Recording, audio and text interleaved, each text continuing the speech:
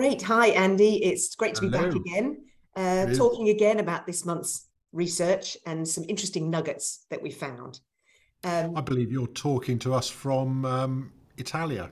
I am indeed. I am. I'm very lucky to be here for a few weeks, working but soaking up the sun. Very nice. What better place to have a monthly research conversation from? Indeed, indeed. Well, actually, it's been very good to, have a different perspective on the world. When you go somewhere different, you see it from a different angle. So I'm hoping that will Which, inform some of my thinking. interesting is the approach we're taking to the research from this month. Hopefully, sharing a bit of a different angle, There a you go. slightly different thought. So, have we got three this month to talk about? We have. We've got three. So we're going to start with a conversation around the Great Resignation, which was an Yeah. article Okay. in the Harvard Business Review, authored by head of HR at Unilever. So that'll be an interesting one. Then a new book called Golden, The Power of Silence. So talking about silence in a busy, crazy world. And then finally, some insights from Ron Howard, the filmmaker, around saying yes and no. So some really interesting topics to get stuck into this week. Very nice. Can't wait. Where are we starting? Well, how about we start with the Great Resignation? And the topic here really was the head of HR at Unilever proposing a rethink of the Great Resignation and calling it the Great Exploration, and saying what Yes, nice. they're actually seeing is not people just leaving, but the lockdown and COVID and the sort of the stop that happened, and whilst we all went into hibernation or whatever we did through COVID, actually has given people an opportunity to think and reflect about what they want. And there's an opportunity for employers to engage with that process and actually try to help their staff work through it, in order to potentially retain them or at least gain some understanding about what's going on for them. That's a bit of a theme of our conversation this month, actually, isn't it? Engaging, conversation, connection, Yes. space to think. So let's kind of touch back on that as we go through. I really like this article, actually. I think we're just skirt over the very wise suggestion that you should have one-on-one conversations with your team and get to know them a bit. So that was quite fun. Seems a shame to wait till they leave to do that, doesn't it? Let's do that. Well, we'd wholeheartedly encourage that all the way through the tenure of your people. Get to know them, be interested in them, and you never know, maybe they won't leave in the first place or think about leaving. But exploration was really interesting, wasn't it? So this idea that, and I think we can't not talk about bias when we talk about exploration. And I was sort of hooking this into something like design thinking, the empathy phase, and one of the biggest challenges is trying to look at something with really fresh eyes, trying to look at something without, and hold your bias in check. And of course, if you're thinking you want to leave an organization, then you've got a whole bunch of sort of stuff built up to give you a pretty fixed point of view, I think, possibly. Yes, yes. No, I think that's a good point. And so I think you'd mentioned that actually if an employer is able to coach somebody who's thinking about leaving to really try and turn around, not what are you leaving from, but what are you going to, or what is it that you're seeking, you can help them to try to see whether there are opportunities within the organization that might deliver that, where they don't feel they're currently getting what they need. Agree. And so that sort of, as you say, coaching 101, if someone's fixating on everything that's broken, not working, the issues, the problems, then the very first question you ask is, well, what is working? Where can we start from that's a kind of a positive base? So I think this idea of exploring together, helping someone make a really balanced decision, because as the article suggested, the Headspace talks about the boomerang employees coming back, having experienced the wide world in other organisations and bringing so much more back. So actually, it shouldn't be the end of the chapter, really, if someone does leave. But that relationship that you build before they do sort of says everything about the likelihood of them coming back with more than just the IP that they built in your organisation. You see, I think that's a really interesting opportunity, and actually keeps ideas fresh within the organization, right? By bringing in new insights from people who've gone and come back. It can be seen as a positive as opposed to a negative, people slinking back, but more being welcomed back with a new perspective. Yeah, that's right. And there were some great examples of organisations that seem to do it really, really well and actually celebrate the fact that somebody's kind of going out there looking elsewhere. And, you know, I know from my own experience, if I was treated with dignity and kind of left with grace and celebration, the likelihood of me returning would be much higher. The last thing was the comment on flexibility I thought was really interesting. And it sort of comes back to a previous conversation we've had around hybrid working. And, you know, if there's a question around whether we should have flexibility in the organisation or not, I just think we're asking the wrong question. We're not focusing on the conditions for success in order to thrive. We're looking at this sort of list of perhaps slightly outdated sort of conditions that we inflict on the organisation. And of course, if we can focus on, well, we all get really clear about what we're here to do, what is the best possible way we could organise ourselves, including the fact that we have home lives and we're parents or friends or partners. How can we set ourselves up for success? So I really liked seeing that idea of flexibility being key, because you know, nowadays you want to be in an organisation that actually cares about you as a whole human as opposed to just your output while you're at work. Yes, I totally agree. And I think it's been interesting to see, certainly in the UK, we're seeing a real schism. There are some organisations that are saying you need to come back to work full time. And our Parliament, indeed, also saying everybody has to be back all the time. And well, they're due another party, I think. So everybody needs to be face to face. And so it really, I guess it just means you choose your employer, right? So you know what you're getting, but that's another part of the offering that you're getting. Yeah, absolutely. And there's a link here, isn't there, to, I think I'm possibly jumping one, we can come back, but Ron Howard's interview around saying well, yes. let's jump to that one.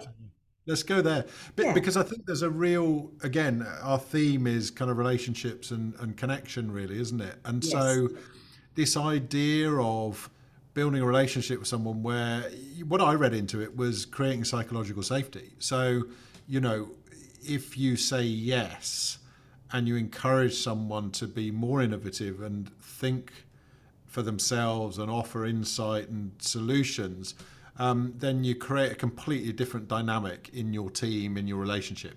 And, you know, so it's not a parent-child relationship where I always think saying no is like, you know, am I allowed? Can you, yes or no? It feels very parental. It doesn't feel adult to adult, reciprocal, highly effective relationship, really. No, I think you're absolutely right. And it's interesting because what Ron Howard is really saying is I don't have all the answers. I know I'm, you know, in this case, the director, and I'm supposed to own the story, but actually other people can contribute to that, and they might have better ideas or different ideas. And sometimes I might say, no, I really am convinced that this is the way to go. But if I've listened and heard and engaged other people and allowed them to contribute at other times, as you say, there's a psychological safety there, which means they can challenge me and they can say, look, I think this would be better. And, you know, his goal in the end, I think, is to make a great film, not to make his film. Absolutely. And perhaps that's the difference. Yeah. And, you know, it speaks to the heart of what we believe in, that, you know, teams are the missing middle in any organisation. And the very nature of teaming is that we work brilliantly together. And so this idea of working out, well, how can we learn, build, innovate together from each other to get a better outcome is exactly where it's at.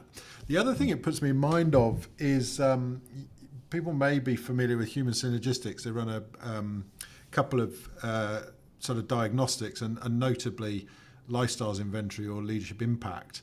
And one of the things I always think about in leadership impact, when you're looking at leadership strategies that you can employ to be effective, the research that Human Synergistics has done suggests that ratio of 3 to 1.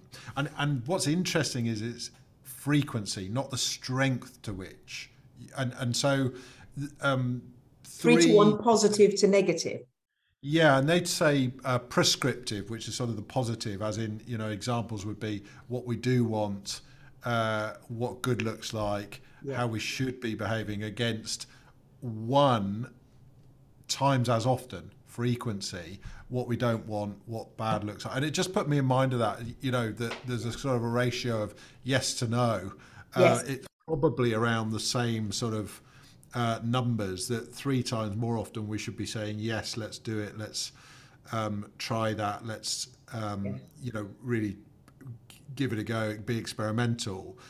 But what the research absolutely says is, it's not saying you should never say no, or it's not saying you should never point out what's wrong. Just do the prescriptive stuff three times more often, and that's the Yes. effective. So that was a real link for me. And I think if we could all think, oh yeah, okay, so how do I do that? I mean, maybe it would work with our kids as well. I don't know, but more likely in the workplace, I think. Yeah, yeah, indeed.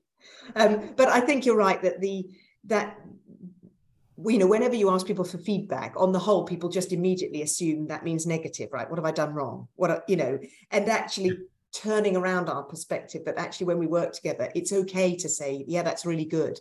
That's really positive, or that's a great idea. I hadn't thought of that, or this is where I'd like us to be going. And save the negatives for when you really need them, as opposed to just because you're in charge and you feel like you should. Yeah, exactly. And saying no kind of breeds dependence, really, doesn't it? When you think about it, saying no or saying yes, it's sort of an interesting concept in itself. If we're building a reciprocal adult conversation, we kind of agree stuff together.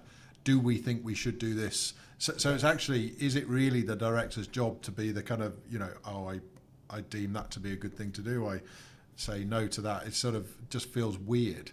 Yes. I think we're promoting reciprocal relationships that, amplify the good stuff we can do together. Which fits so brilliantly with teams of teams, doesn't it? Where when you're moving from running one team to working in a network of multiple teams, you need to scale the leadership behaviors and the 100%. leadership impact. And you can't do that if everybody's coming to you for a yes, no. You become the bottleneck. And that's what we see often in organizations, is that the team leaders become the bottlenecks, when actually the reverse should be the case, and they should be the enablers of information flows, of decision making across that network.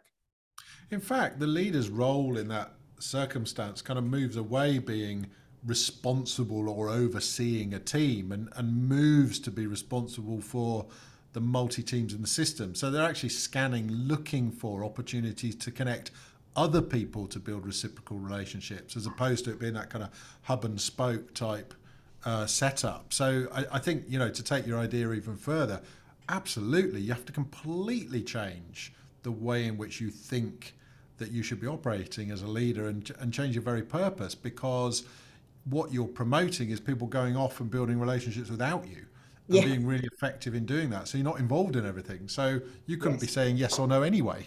Yes, yes. Which of course takes a degree of confidence, right?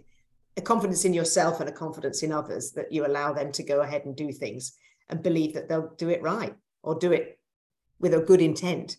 I think so. The last thing that in the article, very, very humbly, Ron Howard said, other directors do it really differently, have made great movies.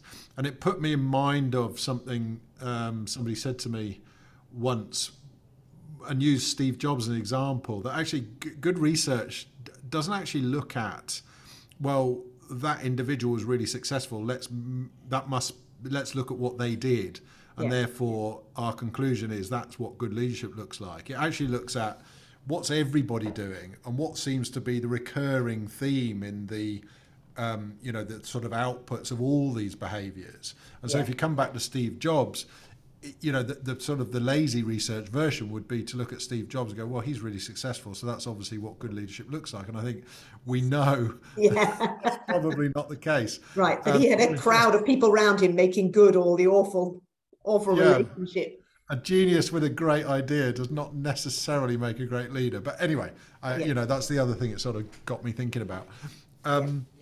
And the final piece. Yes, it takes us nicely to silence, knowing when to actually zip it. So this is an interesting book, which, full disclosure, neither of us have read. We've read an article about the book. which was written by some folks at Duke Medical. And one of the writers actually was a US congressman. And it's really talking about the power of silence in an ever-changing, ever-noisy world. So, Andy, talk to me with your own particular perspective from your childhood. Yes, so you're obviously referring to the fact I grew up a Quaker. So people who don't know, Christian religion, but instead of, worship being sort of full of conversation, sermon, singing, it's actually in silence. And so for me, from a very young age, I found myself alone with my own thoughts and nothing else to distract me apart from, maybe the beetle on the floor or my own thinking. So I think that definitely developed an aspect of my person, and certainly the work that we do in LIW as facilitators, because I often marvel at this idea of filling the silence when I think, my goodness, there's so much going on. How could you possibly put anything more in? And so early on, recognize the fact that silence is this amazing gift. And of course, we're not talking, as per the book, we're not talking just about auditory silence. Yes. We're talking about the fact that increasingly we are distracted. And I thought that mind-boggling stat, from, I think it was Google, yes, saying that we are on a daily basis creating the amount of information from the dawn of civilization up to 2003, but that's happening every day. It's kind of like, yes. wow, that's a lot. That's a lot of noise. Yes. And so, and for those of us who've been in the workforce for a few decades, it feels like it, doesn't it? There is a real ramp up in the amount of information that we get served every day. So we are constantly, I mean, the world is noisy, absolutely. Yeah. But certainly from a information overload point of view, we are constantly distracted. Yes. So breeding a practice of being able to create some calm space amongst that noise, that kind of white noise almost, seems like an incredibly valuable skill to have. And of course, it comes directly back from me. Otto Scharmer, who wrote Theory U, says something really cool, I think, about listening being one of the most valuable skills in leadership, yet the least demonstrated by leaders.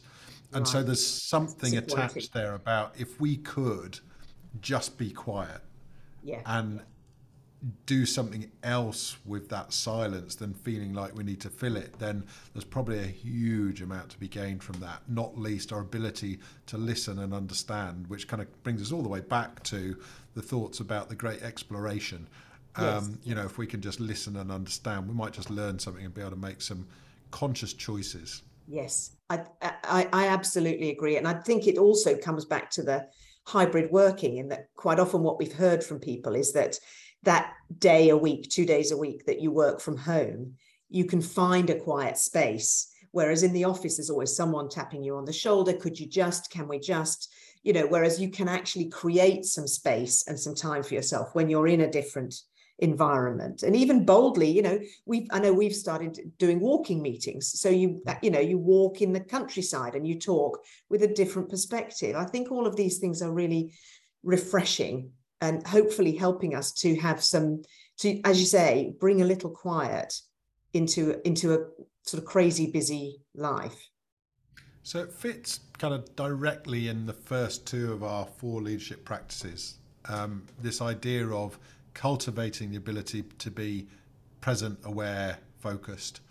Yes. And then the build on that is cultivating our ability to be truly curious, with holding our bias and our judgment, and being able to collect clean data with which we can make great decisions together. And so that feels like a really fitting kind of summary of the 3 articles in many ways, that the idea that if we actually take the time and care to build respectful, reciprocal relationships within which we focus much more on listening and learning, then surely together we can do something special. I love that. What a brilliant way to finish, and what a grown-up way to work. Indeed. Thanks, Juliet. Great Excellent. Thanks, conversation. Andy. I think that was really, really useful, and really, hopefully our listeners are enjoying that. I hope so too. I will see you next month. Excellent.